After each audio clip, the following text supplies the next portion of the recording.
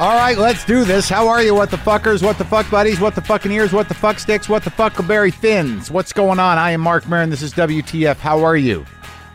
It's been kind of a rough week. It's difficult, but we're moving through it. Today on the show, Bob Mould. Bob Mould from Husker Du, from Sugar, from Bob Mould, from a lot of things that you may not know about Bob Mould. Bob Mould is an amazing guitar player and songwriter and creative force of nature. I was so thrilled to have him in my garage and talk to him. He played guitar. It was amazing. It was fucking amazing. His new album is available everywhere, including mergerecords.com/shop, where you get a 20% off with the offer code WTF. You can also check out his tour dates at mergerecords.com. Bob Mould, shortly. This guy made some of the best fucking rock music in the world ever. Reinvented it. Husker Du is monstrous in a good way. And Sugar, Copper Blue, I mean, those Sugar records, fucking great. And such a sweet guy. Look forward to that conversation coming up in mere minutes. Mere minutes, my friends. What else do I want to tell you about? Maron, on the IFC show Maron, is premiering on Fox TV in the UK tonight at 11 p.m. And in Ireland, I believe, and probably other places that I should know but don't know. That's the first season of Maron, so enjoy that, my friends in England and Ireland. Enjoy it.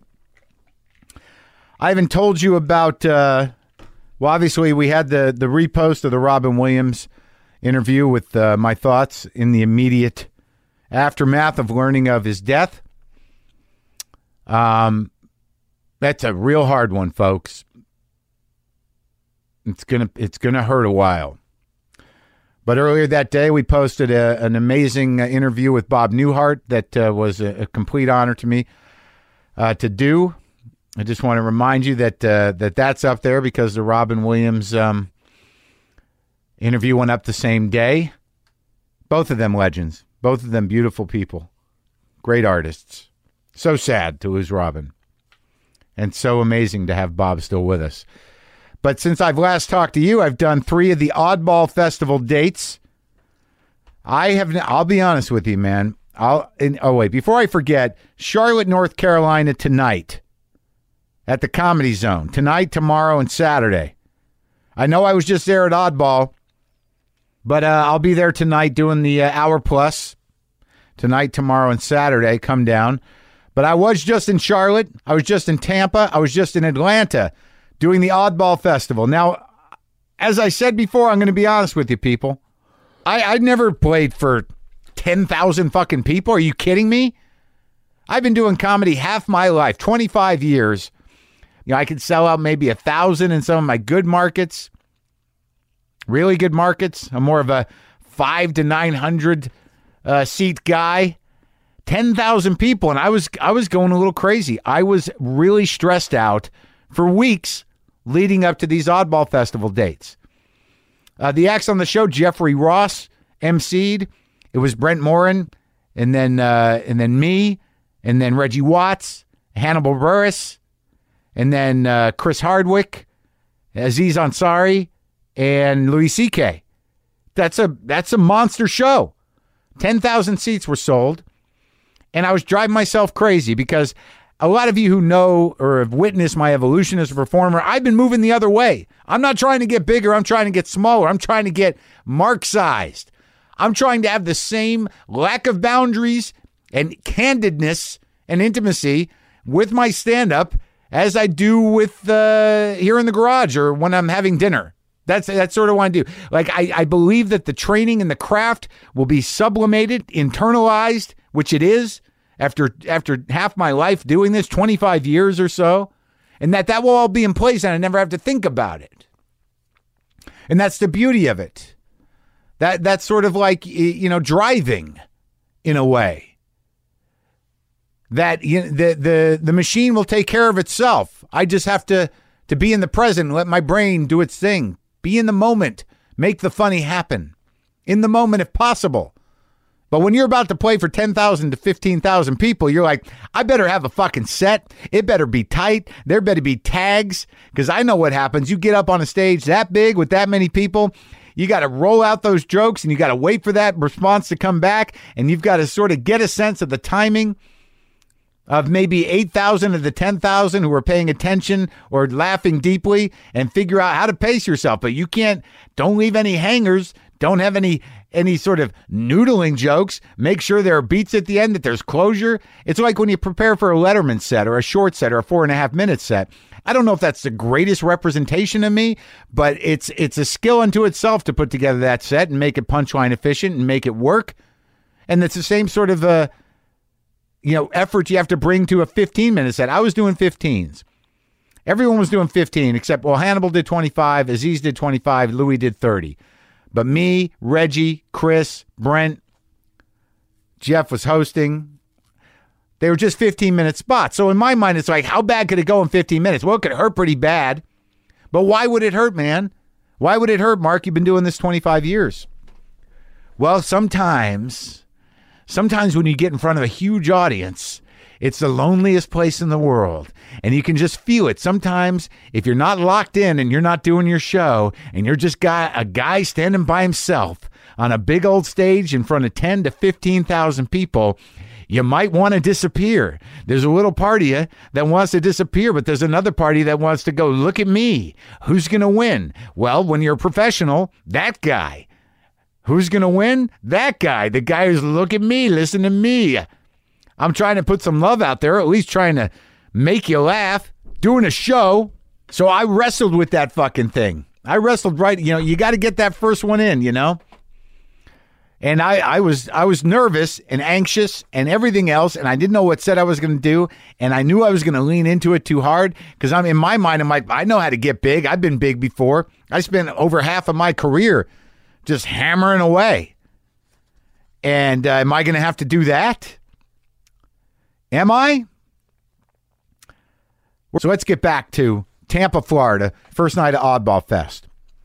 I'm freaking out. It's hot as fuck. It might be raining. I'm scribbling my set minutes before I have to go on. I've been scribbling it on and off all day. I want to do some local stuff. I want to plant myself in the situation. I want to hit hard. It's still light outside. But I'm not letting any of this stuff fuck with my head, because I know I got to show up for work. There would have been a time in my life where I would have been freaking myself to the point of paralysis. But I've been doing this a long time. I don't need to do that to myself, but I'm still pretty scared. And I made the decision to wear my jean shorts. That's right, folks. Not only do I not know what I'm going to do exactly when I get on stage in front of 10,000 people, but I'm like, fuck it, it's hot. I'm wearing jorts. I'm going to wear jorts. That's who I am today. And it's like, honestly, Tampa is one of the only places in the world where if you wear jorts, you're actually pandering.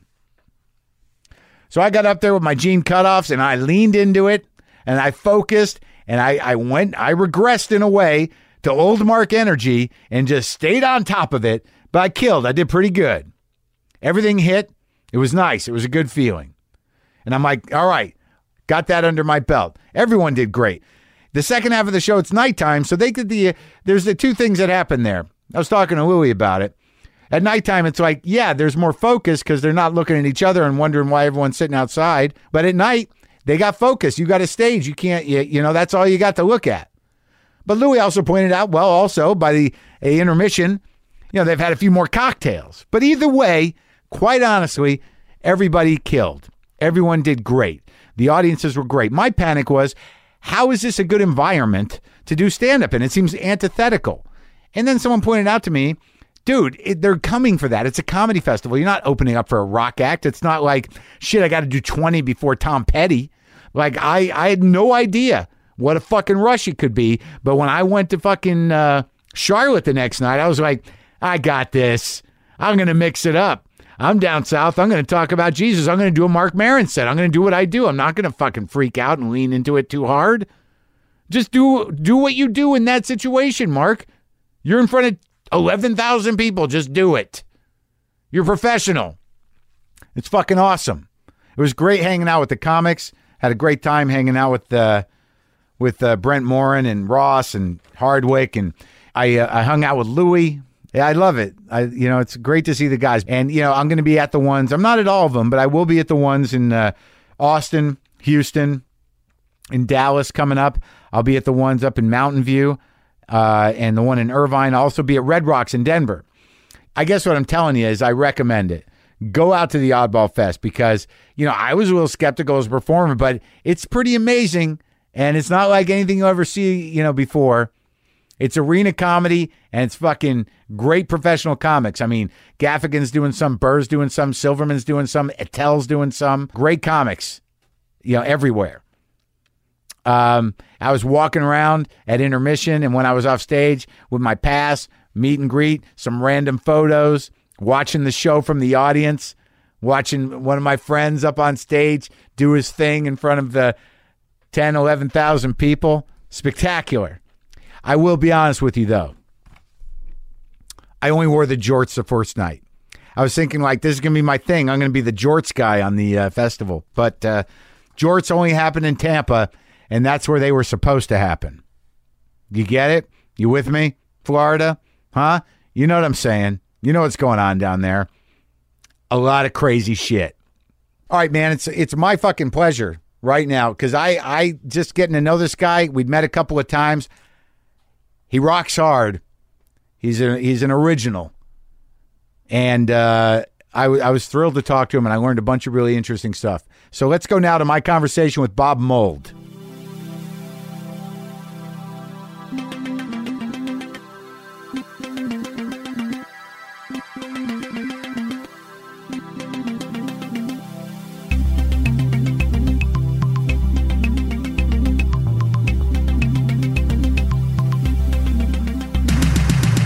Can you hear? Is that how you're going to wear the headphones? Pretty good, yep. That's how you do it? Yep, that's how I do it. Stick one on your head? Yep. One on your ear? Yep, just in case. Just in case I go deaf. How is your hearing? It's not bad. It's not bad. I think I have tinnitus because it's gone through 3 distinct phases. Yeah.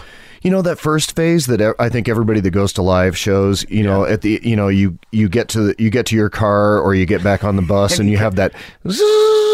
Yeah. For about 36 hours. So that's the first one. Right. And then there's mosquitoes. Right. Which is when frequencies start, they come at you like a vacuum cleaner, like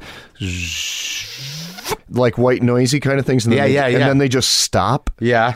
And everything sounds different. Yeah. Okay, so there's that, and then now I started having the foghorn. Really? Yeah, which is I'd be in bed at night, sleeping on this side, and then on this ear that I'm sleeping on, I would start hearing oh, come on, man. Really?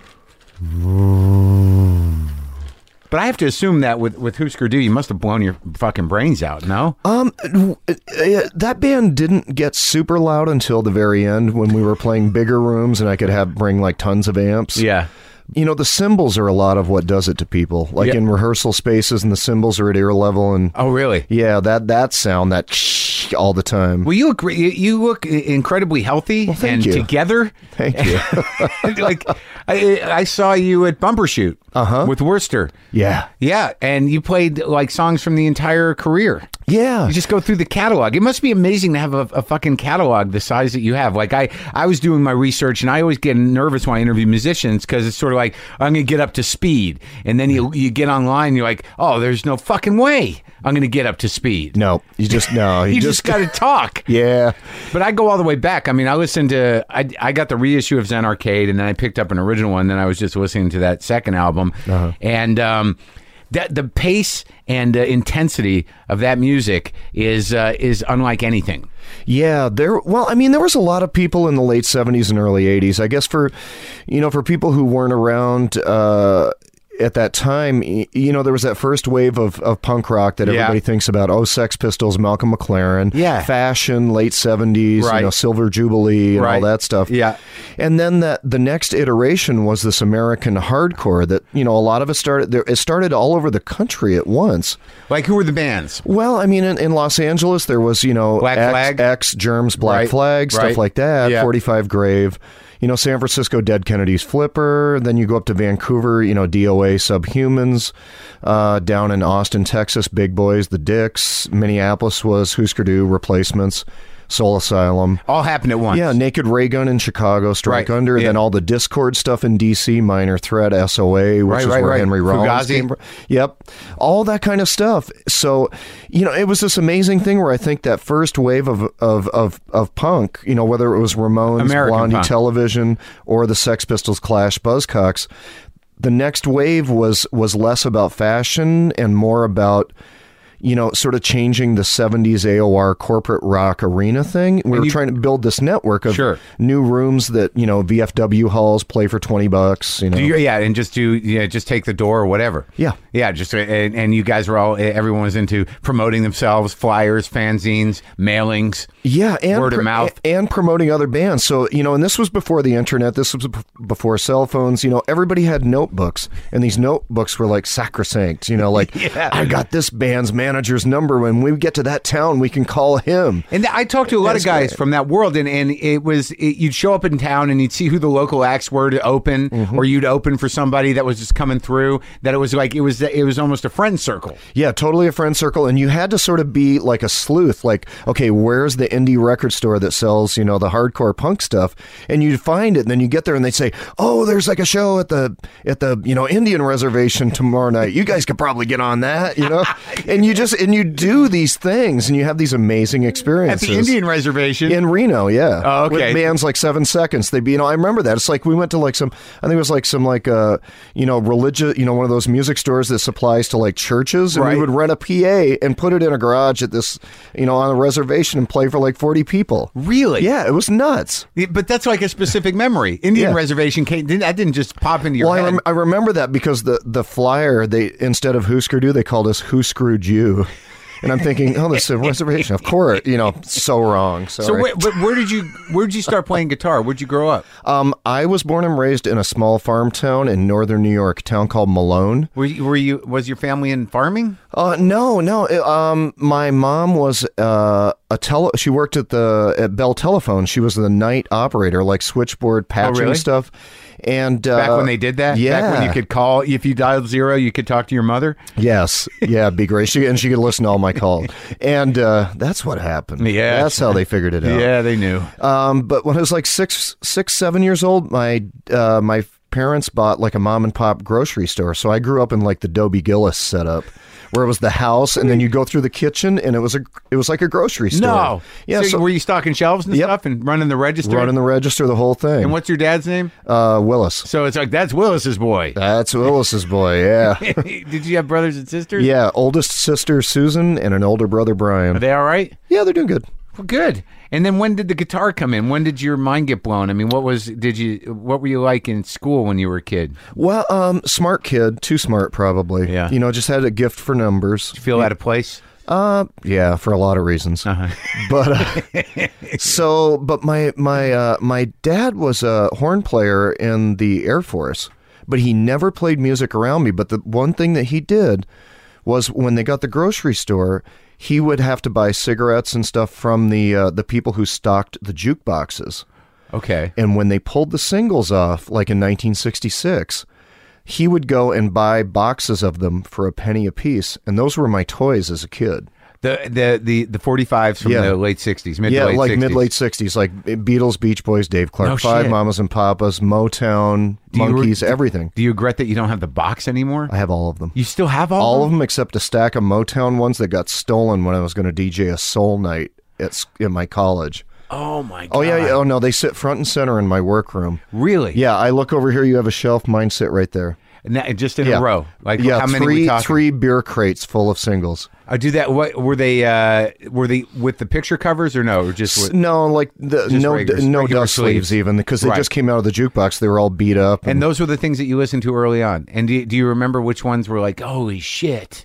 Well, it's funny because I just did a show at Carnegie Hall. It was a songbook tribute show for Paul Simon. Uh-huh. And one of the songs that I remember as a kid was the song "Fakin' It." Was from Bookends. Yeah, it's great. And the reason I remember it is I used to memorize label copy, and the running length of that song was 2 minutes and 74 seconds. Yeah. Because in those days you had to stay under 3 minutes or they wouldn't play it. Right. So they tried to slip it through. Yeah. That's a good song. Did you play a song on that show? Yeah, I just play. Yeah, I played that. You played Faking It? Yeah, I played Carnegie earlier this year. Yeah, And for Paul Simon. yeah. And it was just a bunch of you guys playing Paul Simon music? Yeah, we had, well, God, it was like John Doe, Judy Collins, Sam from Sam and Dave, the Wilson sisters from Heart. And did Paul come out at the end? Nope. He didn't? No, he wasn't even there. No, of course not.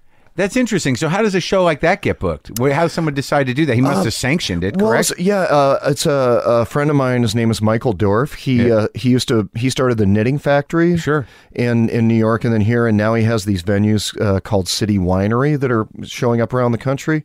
And every year we do this. He does these shows that raise money for underserved kids in New York City for musical instruments and lessons. So and I'm very fortunate. Every couple of years he will have me on one of the shows. So that's sweet. But Yeah. so did you guys do a record as well? No, it's just a number of bands played for a couple hours at Carnegie Hall, and that was it. So you're a math kid, Yep. and you're listening to rock and roll. Yep.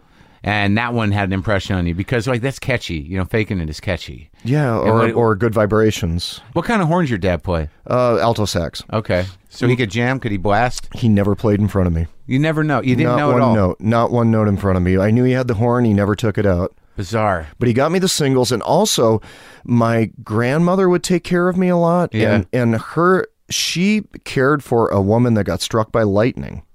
Who was, hard to move and couldn't move on her own.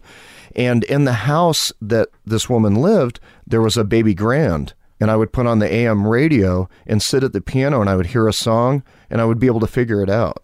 On the piano. On the piano. And so you had a knack for it. Yeah, so I heard these songs. I had these singles. I sort of figured out music theory. What was just the lady by who got struck myself. by lightning doing when you were doing that? Just sitting there? She was in the other room. Okay. She was getting bathed or something that I didn't. So it was like over for that lady. No, she was okay. It was just hard, It wasn't so like she was like frazzled. That's either a strike of bad luck or amazing luck. I don't know how that goes. What does it mean when you get struck by lightning? I'll read into anything, Bob. I have heard people have gotten struck by lightning at least twice. You've got to start thinking that you're not meant to be if you get struck by lightning. You got to take off the tin hat. yeah. Wrong headgear. Yes. All right, so you start plinking around on piano and you could figure it out. Doing that, and then I got one of those little Emily plastic chord organs. You know, the ones where they had the chord buttons on the left and then the keyboard on the right. Yeah. And I started writing songs when I was 9. So I did that for a little while. Did Husker Du cover any of those? No, I'm saving those till the end because it all, how this goes. Sure, you save the beginning till the end when they make sense again. Yeah. Yeah. Where's my oatmeal? Exactly. I got a song. So I write these cute little songs about my dog and about my mom and stuff, And then I sort of, as I got 11, 12 years old, I started to, drop away from music for a little bit, got into sports, started listening to not bad music, but what my friends were listening to. Right, Townie Rock? Yeah, well, like Foghat, Fleetwood Mac. Fool for the City, man. Got into Kiss. Yeah. And then... Zeppelin? No, I hated Zeppelin. How is that? I love those guys now, but because when the Beatles broke up, I remember the article in the New York Daily News that said the Beatles are over and the heir apparent is a new blues outfit called Led Zeppelin. And I was like, there's not going to be another fucking Beatles. You're a big Beatles guy? Yeah, very loyal. Very loyal. Yeah, I'm not a Stones guy. I'm a Beatles guy. There's no room for both? There is now, but when you're 9 and the Beatles break up and they're trying to sell you Led Zeppelin, it's like, no fucking way. Right, I get that. So, all right, so I want to go back because I'm trying to track this. It's my belief, and you can correct me if I'm wrong. Like, I listened to the first couple Husker Du records, and you seem furious. Yes. Like Scorched earth. Yeah. That was the idea. I mean, I see pictures and I'm like, oh my God, this guy looked like he was about to explode. Yes, lots of things. Yeah. Well, how did that, how did you get there? I mean, when did you start playing guitar and when did you, start shredding yourself from the inside? Well, I picked up, for my 16th birthday, I asked for and received the first Ramones album. Yeah. From my folks, and when I heard that record, everything changed. I mean, I had like a SG copy that I bought in a Sears catalog, and I would like lip sync to Kiss and stuff. Yeah. And I was writing, trying to write like songs, but then when I heard the Ramones, everything changed. I was just like, this is it. Anybody can do this now. Right. It's not makeup and Learjets and scarves and all that stuff. It's these guys on the street playing this really fundamental music. Yeah. So that changed my world. That was when I said, I can learn this and I can do this. I moved from northern New York State to the Twin Cities in the fall of 1978 to go to Macalester College. Yeah. Small liberal arts school. I got the underprivileged full scholarship. Nice. My parents were poverty level, so I got that. Did they keep the store though all the way through? Oh yeah, they kept all that, but we had no money, so this was my way out of this farm town. How'd you pick that school? You were just looking? I applied to a lot of schools. This farm town, by this point, I knew I was gay. I knew I had to get out of the small town. Right. And I just knew because your options were limited, or because of the hate. Both, and just looking for opportunity, wanting a better life, and so I was 17, moved to the Twin Cities. There was a record store really close to the campus called Cheapo Records. That's where I met the drummer. Still there, isn't it? Yeah. Yeah. So that's where I met Grant Hart, the drummer and other songwriter in Husker Du. Do you guys get along now? We communicate, but we're both really difficult. Let's not beat around the bush. Yeah. We both have our ways of doing things, and you do this thing. I mean, band dynamics is beyond me, but I guess because I don't understand. I'm never in a band. But like in my mind, like when I hear about guys like you guys or like Dinosaur Jr., I'm like, you can't keep it together. Or the Smiths. Or the Smiths. Morrissey and Mara, that's or anyway, classic. Soundgarden. Oh. Yeah, but it's just sort of like there are these moments where it's like you guys were just about to be bigger than life. Yes. But there's too big a problem. Yeah, but but most rock musicians have this self-defeatist thing. Like it's the fear of success, I think. Or, I guess. Yeah, just like, oh no, I'm going to be huge, and maybe they'll figure out that I only really know 3 chords. But that's all you need. I know that now. But it's funny, so many more than 3 chords, because that's weird. So you took the Ramones on, but you were just plinking around on guitar. You must have learned those Beatle chords at some point. Oh yeah. Learn, just self-taught. Figured, listen to records, figured stuff out, and then. Because you use all those pop chords. You're not a Ramones player. I was like that early on, but then I figured out how to, I figured out I had to do more stuff, look to like Townsend, and that, the janglier open chords and stuff like that. Play 2 parts at once on the guitar. You're an amazing guitar player. Oh, thanks. It's an interesting style. So you go to Cheapo's. Go to Cheapo, we meet. Grant says, I know this guy, Greg Norton. He works at Northern Lights Records down the street. He's got a bass guitar. Maybe we can get together and play music in the basement over there, because it's a bigger basement than Cheapo's got. Yeah. So we got together. We had a keyboard player for a couple shows.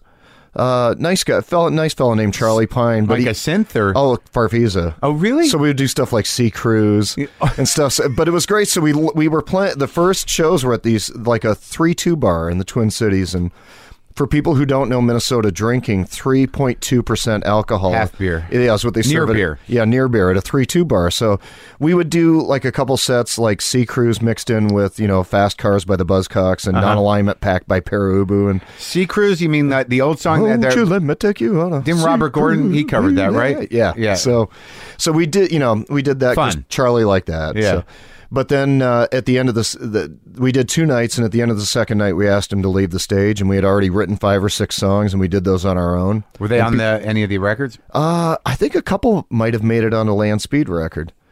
So that was, this is like the spring of 79. We did that, and then we started trying to play at the punk rock bars in the Twin Cities. Yeah. Started meeting other bands, other musicians, and Replacements? Yeah, Replacements started right about that time. Were you guys friends? Yeah, we were friends. Friendly rivalry. Uh-huh. Yeah. Because you were both at it at the same time. Yeah. Well, the Replacements, great band. There's a fellow named Peter Jesperson who worked at a record store, and he sort of took the Replacements under his wing and brought them over to Twin Tone Records. Right. And then we sent a demo to Twin Tone, and they said, we can't agree on it, so we don't want to work with you guys. So we were like, well, fuck y'all. So we just said, well, we're going to do it our own way. Yeah. And then we started tapping into this hardcore punk network. And they're definitely a Stones band. Yeah. Totally. They're a rock and roll band. We were like, we are not a rock and roll band. So we had this friendly rivalry, but Paul and I would hang out and listen to music together and throw ideas around. So it was... Drink? Yeah, a little bit. What'd you drink back then? Everything. Yeah. But mostly, like beer, cheap wine. Yeah. Depends. Different records was, along the way were different alcohols. So you would sit with Westerberg and listen to records and have conversations about music? Yeah, and with Peter Jesperson and with Chris Mars. And we'd listen to stuff, talk stuff. Peter would try to educate us because he was the record store guy. And what was his take? Stuff like Only Ones, and... Another Girl, Another Planet, which the Replacements covered. Yep. Did you guys do that too? Nope. No. They got to it. They got to it first. That's the only song, though, isn't it? What? Isn't that their big song? What? Only Ones? Yeah. I mean, I tried to listen to the rest of it. It's okay, but it's not that song. No, they had a great song there, but so it'd be that kind of stuff, and so it was a great time up there. The late 70s through the mid 80s in Minneapolis was really exciting. Well, it's freezing. And but like you said, all these great bands, especially you guys and the Replacements, come out of there. But like, what led to Zen Arcade was this huge record for you guys, and was a huge record for the Form. Mm-hmm. Yes. Because I listen to your music, I still can't identify it as punk rock necessarily, because you got all those pop chords in there, and there was some sort of organization around how you wrote songs that was different. And how did you wrestle with that stuff? I mean, what was your process? Well, when we started coming out to the West Coast in the early 80s, we saw, all this stuff, Kennedy's Black Flag, Flipper, all this, really nihilistic, punk rock thing. We were like, oh, this is sort of cool. Let's tap into this for a little bit. We sort of play like this anyways, and people liked it.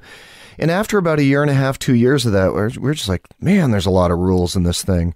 What do you mean? You got to wear this chain that way, and you got to hate this particular kind of politics. It was just like all these rules, and we're like, what are these rules about? We want to make music.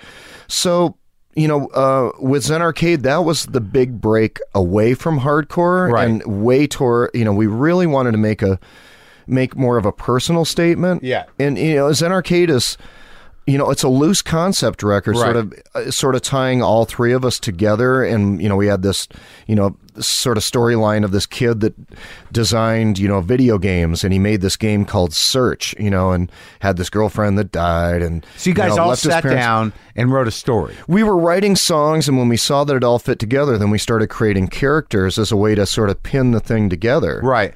And then it became, it's not as methodical as like Quadrophenia, but, it was pretty ambitious at the time. Yeah. And, the Minutemen saw that, and they were like, we want to make a double album too. So they did Double Nickels and the Dime, and, the Minutemen, for people who don't know their music or never got to see that band, I mean, to really understand late 20th century American, like West Coast rock, that sort of funky thing, you really have to go back and look at those Minutemen records. So influential. It took me a long time to wrap my brain around the Minutemen, and then Firehose, because my friend Dave Cross was a huge Firehose guy. But even that, because I'm such a blues-based idiot, I just didn't understand the drive. Even when the first time I heard your band, I was like, dude, it's too much going on, and where's the hook?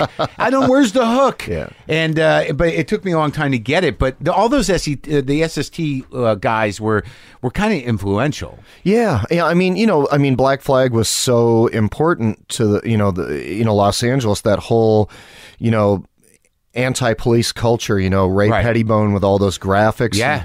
And, that stuff was really subversive and provocative. And the police would come by SST, and sort of harass people who worked there in the bands, and so that was so you were down here living here. Well, we would come and stay for a couple weeks at a time. Like, who'd you stay with? We would sleep at the SST office, which was maybe 300 square feet. Yeah. And people would sleep under desks. What was the idea? What was the idea of SST? I mean, who's like that label? I mean, it's not around anymore. But you were on their Black Flag, on the Minutemen, right? Firehose, Minutemen, Meat Puppets, and then later Soundgarden, Sonic Youth, Dinosaur Jr. I mean, that's right. They were all there. Did you feel like it was a community? Yep.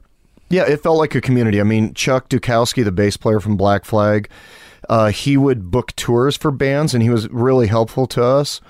Rollins, I mean, when Black Flag would go on tour, we would stay at SST, and, I would sleep under, under the desk where Henry would sleep when he was there, when he wasn't sleeping in the tool shed or wherever it was. Now, were you guys all wasted all the time?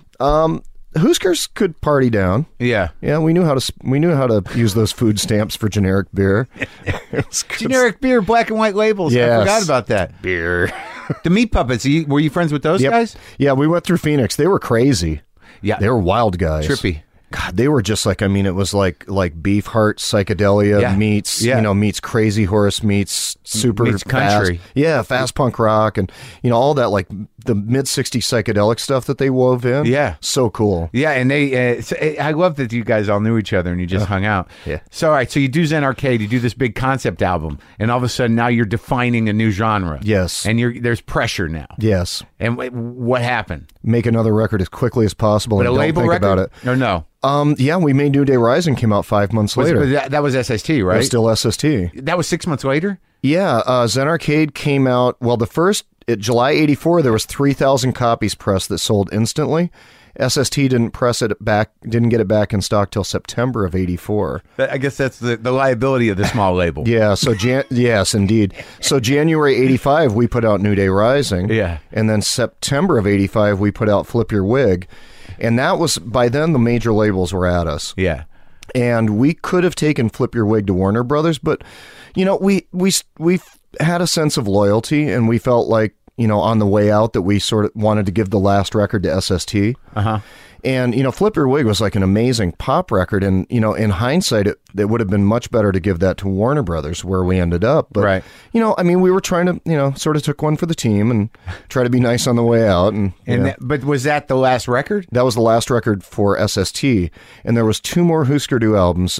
Candy Apple Grey was the Warner's debut, came out in March of 86. And then Warehouse Songs and Stories was the last album for the band and Warner's, and that was January of 87. Now, in this early community of hardcore, I mean, were you like openly gay at that time? No. You know how military is don't ask, don't tell? My thing, it seemed like in hardcore to me, it was like, don't advertise, don't worry. Yeah. Right. Because it was all the freaks and the misfits and the weirdos and the artists and punks. And there was, it was just sort of like, yeah, you're probably gay. That's cool. Just, don't be all gay out there and that, Don't act all gay. Our bands don't do that. Well, and I was gay, but I didn't have a gay identity at that point. I was a guy who played guitar in a punk rock band. So angrily. Yeah, well, you were wondering where all that anger came from. Was it from that? Well, that was one of the things, sort of being a self-hating homosexual. But when you say self-hating, was it that you didn't accept yourself, or you were frustrated that you? I accepted the fact that I was attracted to men, but I didn't fit into what I perceived the lifestyle to be. And I think it was probably more defined then. Yeah, there was a really strong definition. There was that, the macho leather and sort of the effeminate, drag, whatever you want to call it. And also, the first time that Huskers went to San Francisco was July of 81, and that was like the moment when the word AIDS was brought to our attention. Yep. And that was the moment where Reagan couldn't say the word for at least 4 years. Right. And ACT UP was created around that time to fight the sort of negligent, almost allowing of death. Yeah. So, it's to me, a lot of the anger was, not feeling like I had an identity within the community, combined with the government telling me that I should die. Right. And you're sort of like, well, fuck y'all again. Yeah. But you didn't have a voice around that. I mean, you couldn't feel that you could participate in that movement. I could have, but I guess I felt more comfortable just being a musician. Sure. Like, there were people at that time who were doing incredible stuff, whether it was, Sylvester doing amazing stuff on the West Coast, Tom Robinson, Jimmy Somerville, the people who did the real heavy lifting, they self-identified, and that was their identity and their work. Mm-hmm. And to me, I was like, I just want to be my work right now. Well, it's interesting because, like, even within the work, because you would think within music that there would be, but there were definitely different camps. I mean, there were obviously out gay performers and people who we all assumed was gay, and they didn't have any problem with that. But it was not in the world that you were in, that alt rock, punk rock. It was not that type of world. There were bits and pieces of it, but it just wasn't my thing. Yeah. So it's for better or worse, I just wanted to stick to my craft, I guess. Yeah, and it was, and you wrote some great pop songs. And if people go back, yeah, they're all gender non-specific. So again, it's the universal nature of the story. But did you know that? Yeah. You're like, all right, I'm going to write in code. Yeah, are you as miserable as me? You know, I mean, the Smiths made a thing, you know. Well, yeah, he's kind of a complicated character. Indeed. And people love that, so. Well, he was very, I mean, he spoke to that melancholy, though. Mm-hmm. I mean, you definitely spoke, like, when I see pictures of you, when you were heavier and sweatier, you know, and just sort of like, it was just this weird rage machine. Yeah, it's like, who are these guys, how these guys get away from the gas station attendant thing. Well, no, I don't, it was a little nerdier than that. I think I projected that on there. No, it's cool. I mean, we were very unlikely. Yeah, well, when I saw you play recently, it's just very interesting that you can still, like, your energy is very directed, and the songs sound cleaner and better, and your guitar playing is probably better than it was then, I'd imagine. It's different. I think it's better, yeah. Yeah, but the intensity of the music is still there, even though you have some distance from it. When you play those songs, do you lock back into it, or is it more embracing? I mean, how does that work? Do you time travel? I don't go back to that place. Yeah. And the songs and there's certain songs, especially like side 2 of Zen Arcade, you know, it's just so visceral and guttural, and it's a lot of my songs, and it's a lot of anger and rage. I can't really conjure that specific emotion anymore. So, you know, within the Husker Du catalog, I go back to the poppier ones, the fun ones, the you know, sort of let's have a toast to punk rock kind of songs. Right. People love those. They're catchy. They're easy to play. And conjuring rage is difficult. Yeah. And because it was sort of amorphous. Yeah, I mean, multi-tiered. Yeah, and you know, as I've gotten older and come to understand myself, it's not the most valid of emotions for me at this point. Well, let's talk about that for a minute, because I have problems with rage. You do. I do. It comes upon me sometimes. It's all right. Is it? It's all right. When you were growing up, I mean, how did your parents know? They I don't know. Maybe they did. It was never spoken about, and even when it was apparent and then public, still not spoken about. Even when I had partners and we lived together, not spoken about. Huh. But not hostile. Not hostile. Just don't speak about it. Right. So. And are they still alive? My dad passed a year ago. Sorry. October of 12, and so that was a changer. Yeah. But no, I mean, you know, I had a great, you know, as good a relationship as I could have with my parents, given sort of the chaos that I grew up with, and, you know, the tension, the violence, the hypervigilance that puts in you as a child. What kind of violence? Just physical stuff. You know, your dad? Yeah, he get mad. Oh, really? Yeah. So you grew up with rage? Yeah. Oh yeah. Oh, see, I didn't know. Yeah, that. it's yeah. And because I did as well. It's erratic. Was he a drinker? Yep. That was it. And it wasn't erratic because it always the slow boil would start on Friday. When he start afternoon, knocking the cocktails back? Yeah. What did he drink? Beer drinker. Oh, yeah? And he just saw it happen. You could sit there in the house and it's like, okay, hour one. It was like clockwork. And it was about what? And it was nothing, just anything, everything, fucking customers, fucking this, fucking that. Bang, bang, bang, bang, bang, you know, and then like it's, you know, and then Sunday night it starts to dissipate because we have to go back to school on Monday. So, like, when you say violence, was that towards you and your sister? And I didn't get as much of it as others got it more than me. Yeah. Oh my God. Well, part of that is right as I was born, there was an eldest child who passed. And, oh, really? Yeah. At what age? 9. Oh, really? Yeah. Did you kidney cancer? So it was that transference thing. One leaves, the next one comes. I'm the golden child. Oh my God! And you didn't know I sort of escaped it. You didn't know that kid. No. So when like internalizing that, because I see, I'm trying to sort of piece it together for myself. Is that you consider yourself alcoholic? Yeah. Yeah, but you've been sober a long time. 27 plus years. Yeah. And when did you first get sober? It was the summer of '86. I was 25 going on 26. I had not missed a day of drinking since I was 13. And so you started drinking at home? Yeah, because we had the grocery store. There were, you know, we sold beer. Yeah, it's like I could make a 6-pack disappear anytime I wanted. Yeah. So it was always there. And then when I went to college, it was always there. And being in a band, it's always there. So you had all this internalized, frustration over not having a way to identify sexually, and the way you were wired by an alcoholic father, and fueled by the booze, and you had the freedom to just fucking beat the shit out of your guitar. That and working in an environment where alcoholism is encouraged, right? Yeah. And when it was that is what sort of, I imagine, pushed the band apart. Well, just for this is the summer of '86, and a number of things happened at once with Husker Du. I got sober. Greg Norton, the bass player, got married and moved to the country. He's out. And Grant Hart, the drummer, got involved with a bunch of different people, and went down a personal path that I was not aware of until the very end of the band. Drugs. Yeah. So in that 18 months, it just blew apart. Yeah. But because we were still working together, and then so that's summer of '86, beginning of '87, Warehouse Songs and Stories come out. We have like a 3-month American tour, big theaters and stuff.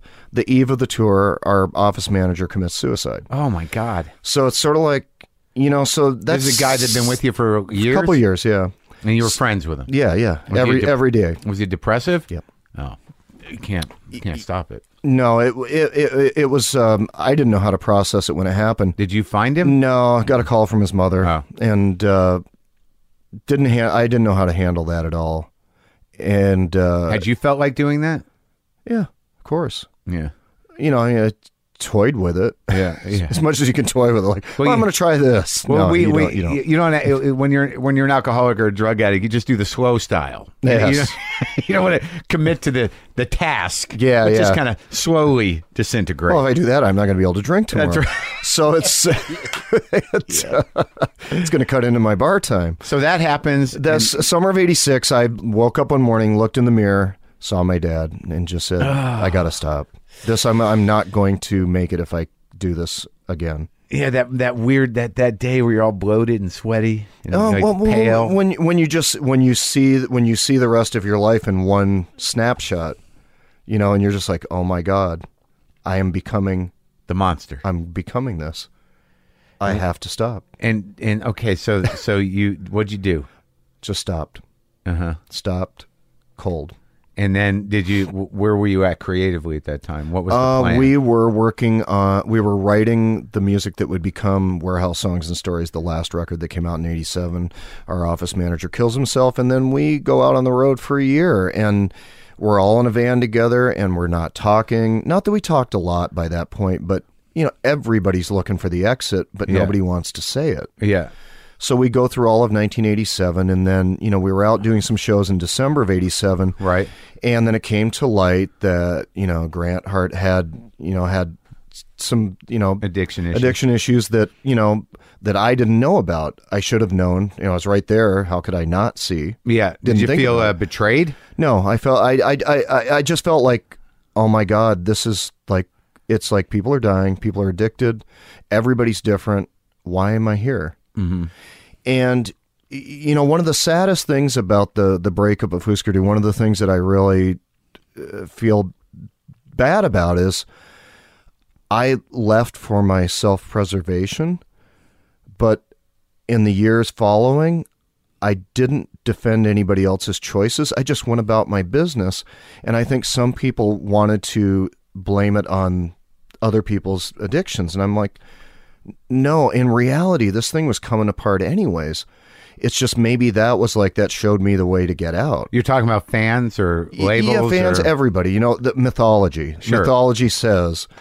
And, my one regret, I guess, or my one thing that I'm sad about with that is that I didn't, I neither attacked nor defended anybody. Yeah. I just went about my business. Mind your business, yeah. Yeah, so, in a way, I guess if I'd said the things I'm saying now then, maybe things would be different, but hey, you can't. Well, you don't know to do that. Yeah, not when your own life, not when you quit your life and start a new life. Sure, and when someone else is in their sickness and you're in your sickness, there's no way to be diplomatic. Who the hell knows what those feelings are? No idea. So yeah, the band blew apart. It was not particularly ugly, and it wasn't pretty. It just sort of dissolved like like the end of a vacation or something. Well, it sounded like everyone had an agenda, not necessarily healthy, but it sounded like the bass player knew where he seemed to like. He was like, I'm done hitting the links, and then Grant was like, he was out of control. Well, he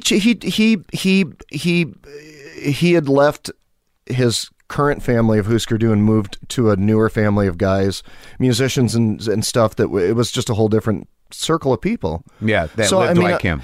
Yeah, so similar kind of thing. And I'm just like, I get it. And this is when you hold up and made a workbook.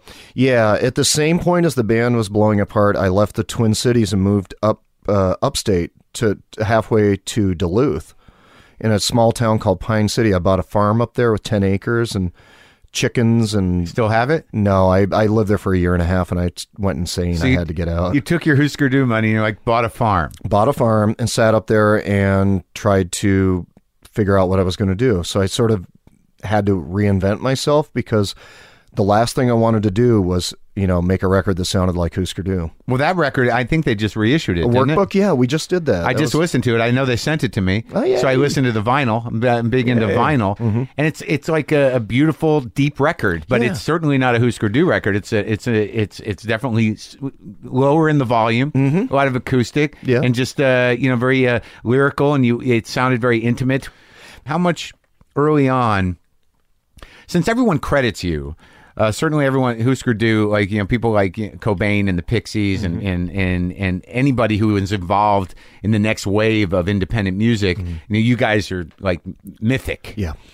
Now, when did you become aware of that, and who did anyone guide you into Sugar or into anything else? So what happened is I made 2 records for Virgin Records with Anton and Tony. Yeah.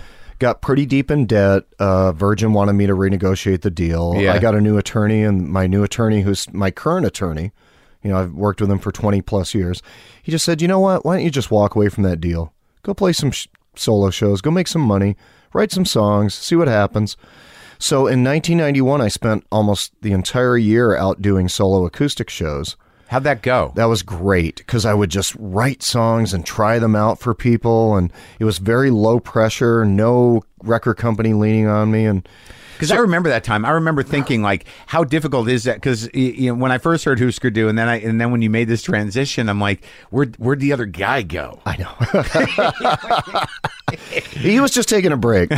So 91, I'm doing all this stuff, and as it turns out, in the summer of 91, my booking agent had me working in Europe all summer, and I was playing these boutique festivals with Sonic Youth, who I was friends with, and Dinosaur Jr. was on a lot of the shows, and Nirvana, who I remember because I had gotten the demos for what became Nevermind as a possible producer. Really? Yeah.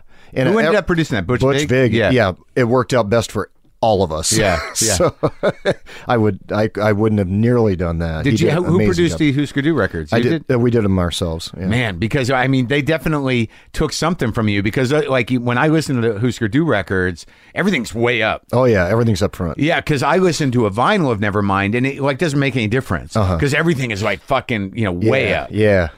So that must have been what they were looking for. Yeah. But Nirvana were on a lot of these festivals, so I would watch them, and they were trashing the stage every night, and I'd have to go out after them with a 12-string. It's like I'm up there doing my Richie Havens thing. So just trying to keep the crusties involved. How did the Husker Du fans respond? Throwing shit, Fuck you, get off the fucking stage. Really? Dinosaur Jr. Really? Yeah. That's funny, because Jay's going out with a guitar and some pedals now by himself. Yeah. But, so the irony was not lost on me. I was just like, wait a minute. I invented this. Wait a minute. Do you have that Deep Wound single? Jay and Lou and Before Dinosaur? Yeah. But, and that was also that was a lot of the tour that became The Year Punk Broke, the documentary. Yeah. So all this is happening, and I'm writing these songs, and I'm thinking about making a pop record with loud guitars, and then Nevermind comes out. And then I meet with, at the end of 1991, I go over to England, and I meet with Alan McGee, who was running Creation Records at the time, real great label. Uh-huh.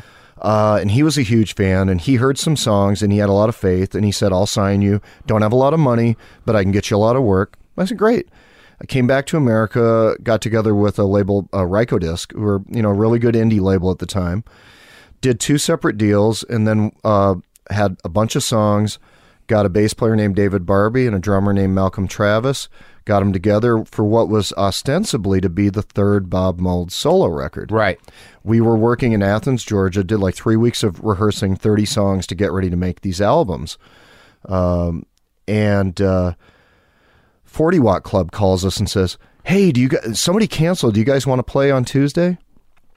And we're like, sure, we'll play a show. And then we're like, what are we going to call this? Yeah. And we're at a Waffle House in Athens, Georgia. I look down, there's a sugar packet on the table. I said, how about sugar? I'm like, okay, cool enough. Sugar. Yeah, so that's it. So the next day we're playing a show is this band called Sugar. Yeah. And then we go up to, suburban Boston and spend a month making what would become Copper Blue and Beaster together. Fucking Copper Blue is such a huge record, man. Love that record. It's fucking great record. Love that record. But all of a sudden, like, whatever break you were taking, you're fucking back, man. Oh, yeah. On the guitar, it's like a wall. Yeah, and so... Who produced those? I produced those with a friend of mine, Lou Giordano, who was an engineer out of Boston who actually did live sound on the road for Husker Du for the last couple of years. So he knew. Yeah, oh yeah, yeah. We were the architects of this thing, in ways. So we're Husker Du fans. Like, he's back.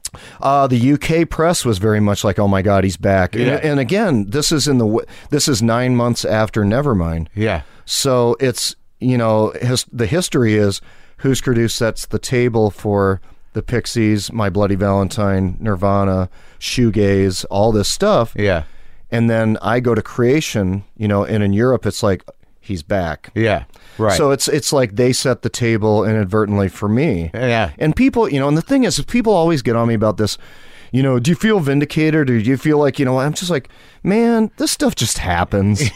It's like I'm fine with loose change. It's right. Cool. I don't need the whole bank. And you're working too. Yeah. I mean, it's important to keep working. Yeah, I'm working and working and working, and we're touring hard, and we're going to Japan for the first time, and all these amazing opportunities. So Sugar is this 3 albums in 3 years condensed insanity. Did that sell more than anything else you did? By far. Yeah. Yep. Because that was because the entire culture of music changed. Yeah, you were at the beginning of it, and you didn't earn off of that a lot. But then, like, what you invented came back around, and you re-entered it, and it killed. Yeah, Pixies, Nirvana, they set it up, and I just come back, and then everybody's used to it now. Then all of a sudden, vocals slightly under distorted guitars isn't that difficult to understand. Right, it's become mainstream music. Yeah. Oh, it's fucking sweet. Yes, so it's nice. So and even to this day, when people do that, I'm like, you got to be kidding.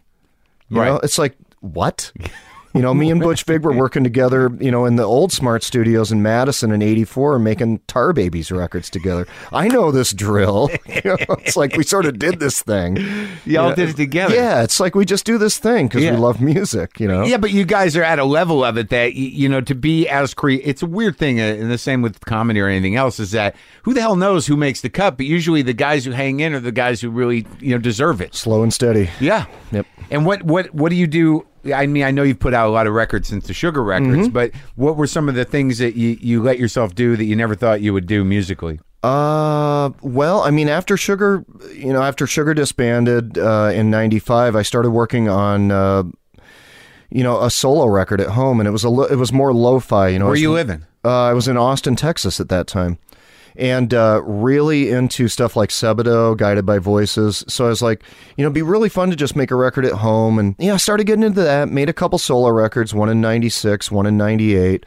And then the record that I made in '98, Last Dog and Pony Show, was my farewell to rock. 20 years in the van, 20 years being a rock guitarist. I wanted to be a gay guy. Yeah. I moved back to New York City.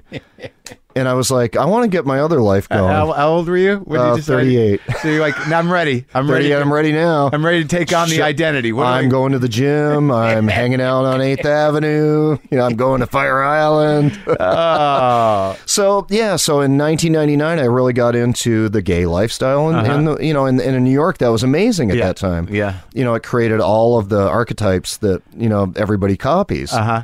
And what'd you luck into? What did I luck into? Are you a bear? now, but then I didn't know. I was trying to shave my body and have 6-pack abs and all that weird shit. You did? I tried it. It It's didn't so work. funny. So you went through what a lot of gay guys go through in their mid-20s. Yeah, or their late teens. Yeah, totally. Yeah, weird colored underwear. How do I and shit. fit in? Yeah. Oh man. So I did that, and that led me to electronic music. So But emotionally, was it a relief? it was finding a new way of life. But I mean, like I have to assume that, like to make that decision and to engage that freedom finally, to say like, all right, let's feel this out. Yeah. I mean, it takes a certain amount of courage, Yeah. even though you were compelled to do it, anyways. But I mean, was it fun? Was it? Yeah, like, well, I was longtime partnered and monogamous, so I didn't really, wasn't fruit salad all the time. Yeah, for me. yeah. It was sort of like, just let's hang around, see what happens. Yeah. And it was crazy, like hanging out with like porn stars and all this this stuff that you think like you're like, oh my god, this is so gay. Yeah. And it's really fun. So I'm doing that in 99, but like in August of 99 I got a call to go work at pro wrestling. What? Yeah. Do you not know about this? I mean, oh my God. I think I saw a little. I forgot. I'm glad Oh, you brought it man. up. Well, are you a big pro wrestling guy? Yeah, that was my thing as a kid. There were kids like baseball, kid like like comic books. Well, you and like stuff. Kiss. So I was like pro wrestling, Kiss, spectacle. Yeah. So How did you get that call? A friend of mine named Gary Juster worked at a company called World Championship Wrestling, and that was the TBS Turner AOL Time Warner Wrestling. Uh-huh. They were the direct competitor to Vince McMahon Right. and the WWF at the time. Uh-huh. And they were having a shakeup in the creative side, and I had been giving them ideas all throughout the 90s, and they knew that I knew the business, and they said, "Why don't you come in and be a creative consultant?" So I got They in just there. knew you knew as a fan, Yeah, they knew that I was smart. Yeah. I'd gotten smartened up. I knew how it all worked. and they were looking for scripts. They were looking for new ideas, Yeah. something fresh, something different. So Yeah. I went down there and just got, thrown into the lion's den, and it was amazing. It was a really amazing time. And it worked? It worked as best I could. There was a lot of things that derailed my ideas. Other people came in, and I did not have seniority or power. I was just this guy who had really good handwriting, could produce a show on the fly, good with math, good with, kept my head down, said yes sir, no sir. And But you had a good time. I had a great time. I mean, that's a whole separate book. Yeah. That thing. I mean, it was really, really, really great stuff because I got there. Like, they brought me in on a Sunday night for a pay-per-view, and I watched it in the production truck with the new boss. And he's like, "What do you think of this? What do you think of that? What do you think of this?" I said, "Well, this should have gone longer. That you don't want to really expose that guy's weaknesses. This storyline could work, but I'm not really sure it makes sense." And so they're like, "Okay, so come to TV, come to Monday Nitro tomorrow and meet with Hogan." Yeah. So they put me in a room with Hogan right off the bat, the shrewdest politician in the business at the time. Were you a fan? I was a fan of the business. Okay. Yeah. to be nice. Yeah. And I'm talking with Hogan. I'm running this idea by him, and he said, "Sounds good, brother." All the time saying, "Who's this fucking Marc?" Yeah. So where'd this guy come from?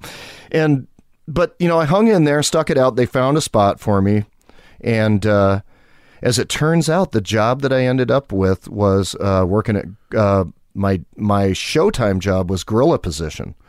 And to explain what gorilla position is, in the old days up in Northeast Wrestling, Vince Senior and Vince McMahon, and they had a guy, Gorilla Monsoon. He was a wrestler, and he was the one that would in the old days before wireless and everything. During the matches, he would come down, he'd walk from the back to the ring, go down and just nod at the timekeeper and walk back. And that was the signal for the guys in the ring to finish. Yeah. And he would sit behind the curtain and give everybody their instructions. So they call it the gorilla position. So doing Monday Nitro, we're doing 3 hours of TV live every Monday night. We would start at 8 Eastern. WWF would start at 9 Eastern. I'm sitting behind the curtain. Our show with time code on the left side, their show with time code on the right side. I'm sitting there with a script, 16 segments that we have to do in 3 hours and 8 minutes, and we have to hit our marks. So the first 5 segments, the first hour. Segment 6, we have to get on the air at 8:59. so that we can trump their hot Start it, right. We trump their hot open. Right. We do all our ballyhoo and It's weird that Hogan running and all that shit. So I'm sitting there. I'm the last stop for all these guys to get their lines, their cues. So I'm doing this, watching their show. So when they go on commercial, I get on a wireless mic and tell the refs they're on break, speed it up. So that we try to do gimmick. We're doing all this zabada to keep people on our show. The two networks are wrestling. Yeah, we're competing, and I'm sending signals to the boys in the ring through the ref who's got a wireless. That's hilarious. Oh yeah, it was nuts, the stuff that we did. But it was a blast. Oh yeah, right? it was a blast, and met great people. Just great people. Kevin Nash, who was like NWO guy, big sexy. He was Diesel in the WWF, and he came over, and he was sort of running the locker room. Yeah, and at the first booking meeting, I sat in and I didn't say much, but I was taking good notes and keeping stuff straight for everybody. We took a break and walked out, and he goes, "You're a musician." He goes, "Are you gay?" And this is first, second day in, and I'm sort of like, I said, "Yeah, I am, Kev. Is that going to be a problem?" He goes, "Nah, I have a lot of gay friends. You smoke pot?" I'm like, "Yeah, sometimes." "Like sushi?" I'm like, "Hell yeah." He goes, "Right on, brother. You're riding with us." The initiation. Yeah, it was just, and then we were, it was like a Sushi and group pot. of us. Yeah, That's fun. sushi pot, talking, sitting up till 3 a.m. in the hotel, talking 70s Detroit wrestling with the Sheik and Bobo Brazil, and oh my god, so you're like really crazy in. shit, like Bobby Shane, the original king of wrestling in Florida, and crazy, watch the donkey matches in Amarillo in '58 and all this shit, gimmicks, try to come up with shit. Yeah, I mean, I interviewed. I don't know a lot about wrestling, but I interviewed Punk, CM Punk. Yep. And he's a great guy, Yep. and I saw that documentary Beyond the Mat. Ooh, that's tough. What's that guy's name? The Jake Roberts. Yeah. Jake, he's totally turned his life around. That's amazing. One of the other ex-wrestlers, this guy Diamond Dallas Page, came up with this yoga thing. Yeah. And he also, Jake was one of his mentors in the old days, and he brought Jake out to Atlanta to live with him, and they started filming it like a reality thing, and he got him clean. He's got him clean and sober. He looks great. Really? And Jake was one of the best minds in the business. It was sad to watch that movie, but he's turned it all around. That's amazing. Mick Foley, Terry Funk. Oh, you Mick's used to a work great with guy. Terry Funk. Mick's a great guy. Yeah, Mick. I've met Mick a couple times. Yeah, he's a sweetheart. Yeah, really good writer, really great. Just does a lot of fun stuff for kids. My partner Brendan in this thing in WTF, he grew up with the wrestling thing, so boy. he knows all about it, and he gets real excited about it. Yeah, Punk's a good guy. I never met him. I knew about him back in 2001. Cold Cabana? Yeah, Cold. He's got a podcast. Yeah. Art of Wrestling. Right, and he modeled it after this show. Excellent. And I interviewed him when I was up in Chicago. Yeah. And he told me about that whole independent wrestling thing. And Punk was like straight edge, right. the X on the hand, like Discord, Minor Threat, DC Punk Rock. Yep. So it's all good. Yeah, it is very the spectacle of it, the show of it, the people that love it really love it, and it's one of those things that I just I think I'm a little too old to lock into, but I definitely appreciate that people really fucking dig it. And it bums me out when people are like, "Oh, that's fake." It's like, well, no, it's predetermined. Yeah, it's choreographed. It involves complete and absolute trust in the person you're doing all this crazy shit with, because they could accidentally drop you on your head and kill you. Yeah. And it's like Cirque du Soleil meets Shakespeare. No, it's these morality plays. Exactly. That's what it is. You've got your face, and you've got your you got babies and heels. Yeah. It's all that's So okay, so you're doing wrestling and you're doing electronic music. Yeah. What the hell? Did that stick? That didn't stick. Yeah, it did sort of stick. It got me to a couple different places. I made an electronic record called Modulate in '02 that. A lot of good ideas, but I didn't know what I was doing. Yeah. '03, I moved to Washington, D.C. and met a fellow named Rich Morrell, and we started these DJ nights called Blow Off in '03. I got to D.C., I didn't have any friends. Yeah. I just split from my partner once we got there, and I'm like... And you moved to D.C.? Yeah. Yeah, from New York. So it was... it's weird. Yeah. So in '03, started DJing and, did... that's sort of how I was expressing my electronic and dance side more. And then, started easing back towards guitar rock as the aughts went on. I made a record in '04 called Body of Song. District Line was, I think, '07, Life and Times in '09. Yeah, and then that sort of, gets us up to when I started working on the autobiography. And you're comfortable. More comfortable, yeah. Well, I think it's fascinating to me that you did something that rarely happens in an artist's life, is that, you hit some sort of place where you allowed yourself to evolve and to continue to become comfortable with yourself. That was the, you knew there was a price to pay on some level. Yep. Yeah. But it was more important for you to realize, what you're fully capable of, and, take risks and try to embrace, the things you were afraid of. Are you the kind of guy when you make a shift, when you know you're going to make a shift like that, are you like a when I go, I'm gone? Like, here's my thing, I'm going to move on, so I'm gone, I'm not looking back. Well, like real hard turns. I don't know if I ever had anything that defined me that specifically, because I was as an artist, if I call myself that, it was different. It was just a sort of the way I framed it is it took me about 20 years to arrive in myself. So if I look at my anger period, which was not marketable, no one was celebrating me. I wasn't, I wasn't paid to be that way. No, I mean, I was a marginal act that had, clearly anger problems. And I think it didn't work. Like, I believed that, everyone must be angry and bitter inside.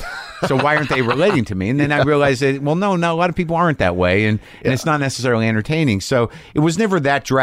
It was sort of a slow coming into myself is what it really was. Okay. Yeah. Because why I ask is because these things were end of rock, beginning of gay. Oh, and pro wrestling. What? Yeah. I would just do these sort of real abrupt breaks. Well, that was an opportunity that you chose to embrace. I mean, you didn't see it coming. It wasn't like you were I'm pounding on the door of the pro wrestling world. Yeah. Those are those decisions where it's that sounds fun for a while. Yeah. And this isn't going to happen again next year. I better do it now. Sure. Why not do that? Yeah. Well, that's different.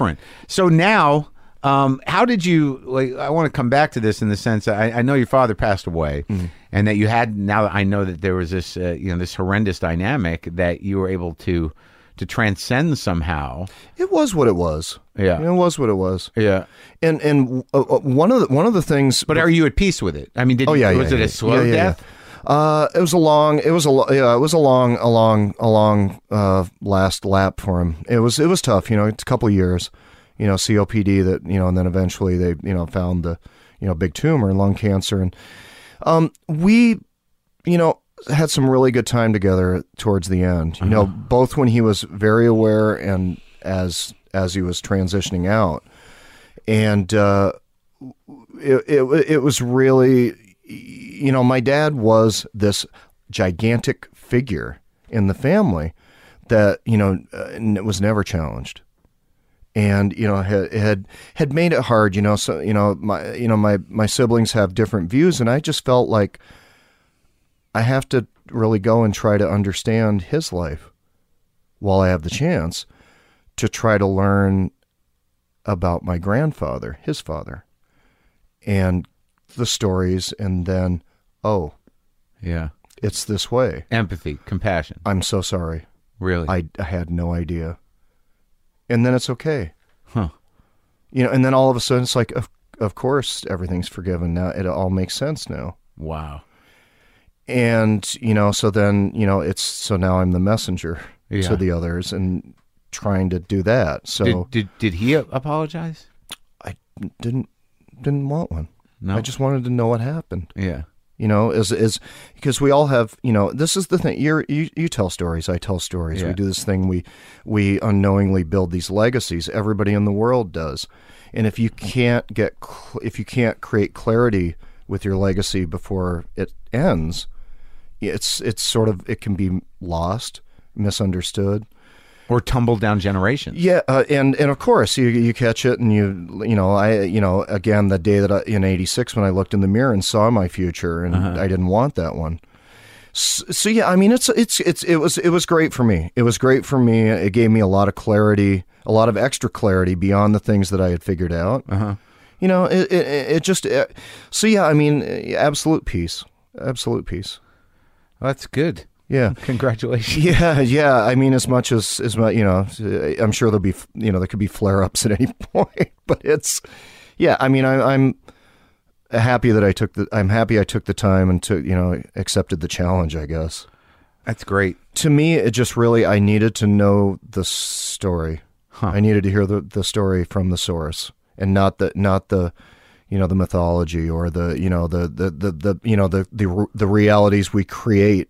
We make the distance from our families and create these realities, and and then we have this story that we carry. And then, when you find out, like, wait, somebody took out chapters 4 through 8. Right. And it's also why wrestling is compelling, is that those stories, are very, there's a line. When it's good, it's amazing. Yeah. Yeah. How did, you wrote the theme to The Daily Show. Yeah. And I remember that, and because you're friends with Liz Winstead. Yes. So how did that happen? Do you still make a few bucks every time they play it? Yes. That's great. I'm grateful for that. It was a wonderful thing. Liz Winstead and I were friends in Minneapolis in the 80s and hung out a lot together. And she was one of the original creators of The Daily Show with Craig Kilborn. Yeah, it was. Gosh, who were the other? Yeah, Craig was the original host. Yeah.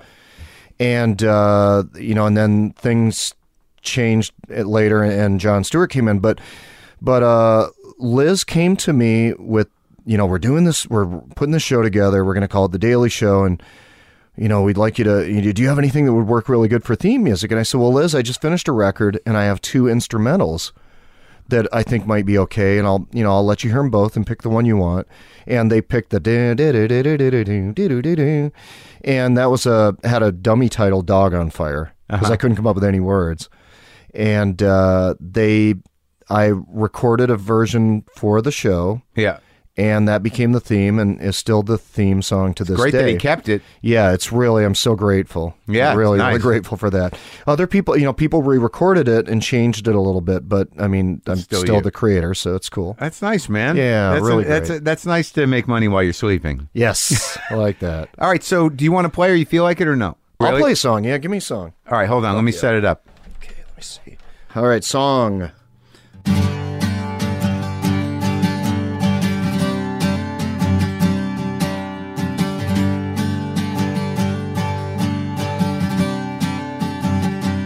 And all these songs I write for you, they tear me up, it's not hard to do. Listen to my voice, it's the only weapon I kept from the war. From the war. From the war. From the war. And I can soothe every ailment you endure. And I can see into the future most assured. Well, I don't have a choice, it's the only voice I know. From the war, up from the war, up from the war, up from the war. And everything we made reduced to dust. You were the one who taught me most to carry your remains, your emblem and your name, and nothing left will ever be the same. Oh, yeah. Oh, yeah. Oh, yeah. Now, oh, yeah. Do, do, do, do, do, do. Oh, yeah. Do, do, do, do, do. And this war we fought was violent and long. Weeks turned into years, but we kept on keeping on. The ringing in my brain is what remains. It's what remains. It's what remains.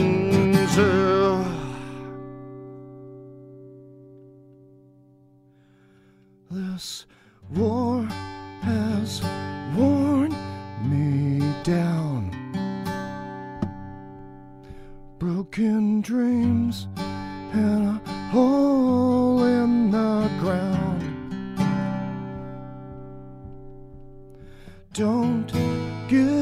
give up and don't give in.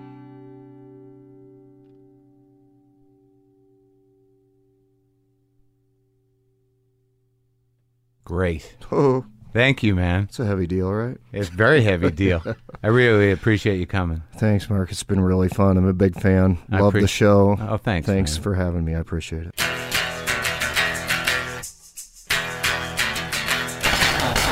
Who knew? Did you know that stuff? Professional wrestling? What was that? What? Huh? I love it. I love Bob Mould, and that song was... I love when people play in here. I love what I do. What can I tell you? Thank you for listening. Thank you for being here. Seriously. Wow. Boomer lives!